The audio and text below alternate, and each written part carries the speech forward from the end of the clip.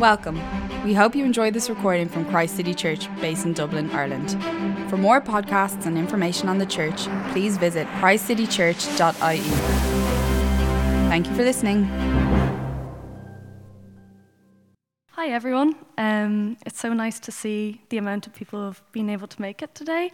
I'm also just going to read my story out from a page, so I'll be looking down a lot, but it comes from my heart, so... Okay, so, hi, for those of you who don't know me, I'm Laura. I live at home with my parents and have done so for the past 20 years here in Dublin. Growing up with two Christian parents, my older brother and I have been shown so beautifully what it means to follow Jesus. Over the years, I've seen how God has guided them through life's uncertainty, how he has made their hearts more like his each day, and how he has guided them through, and I have been shown Jesus' love as it flows through them. We grew up going to church as a family, so I'd go to Sunday club, youth clubs, Christian summer camps. From a young age, I was told about how Jesus came and died on the cross to set everyone free from their sin. Sin is a word that I haven't always understood, but I've come to understand as our separation from God. It's that brokenness inside each one of us that we can't put a finger on, but we all know is there. It's there because we've turned our backs on God and have trusted ourselves instead of him and wanted to rule our lives instead of trusting his guidance. Although when I was young, I didn't completely grasp the whole of this truth, it always stuck in my heart. As I got older, I got to understand who Jesus really was and what that meant for my life more and more. I had some really amazing youth leaders who helped explain the Bible and encourage me to explore it and question it for myself, and they really made faith come alive for me. And over the years, there were times where I did exactly that. I really questioned what I believed, and I drew closer to God.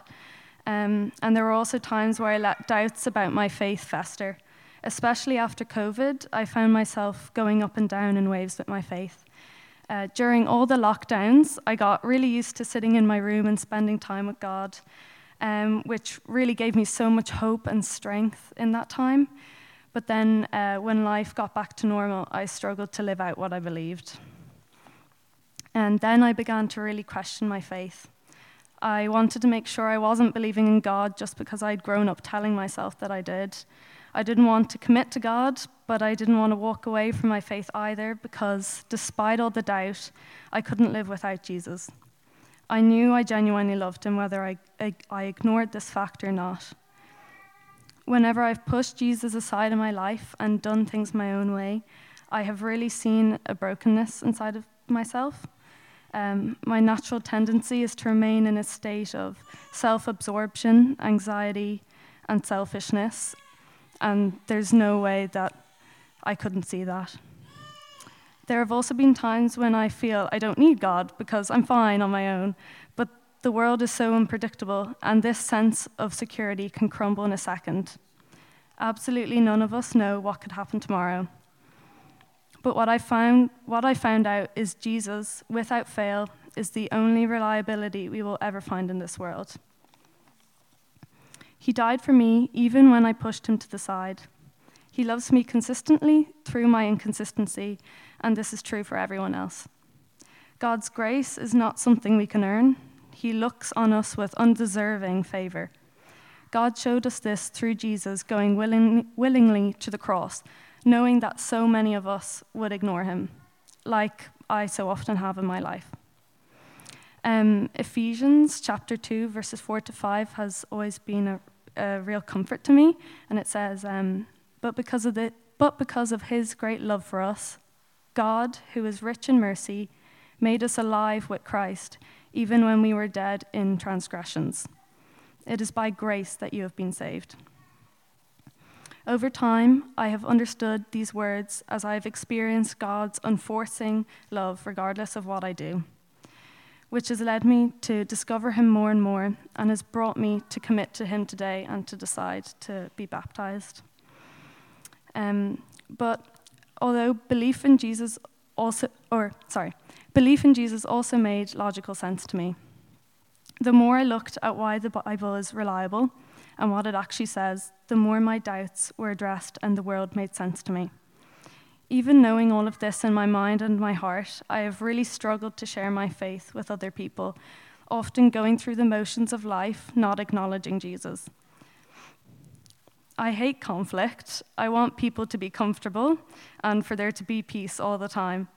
And I get afraid of others' perceptions of religion and the rules and the hurt that are so often associated with Christianity.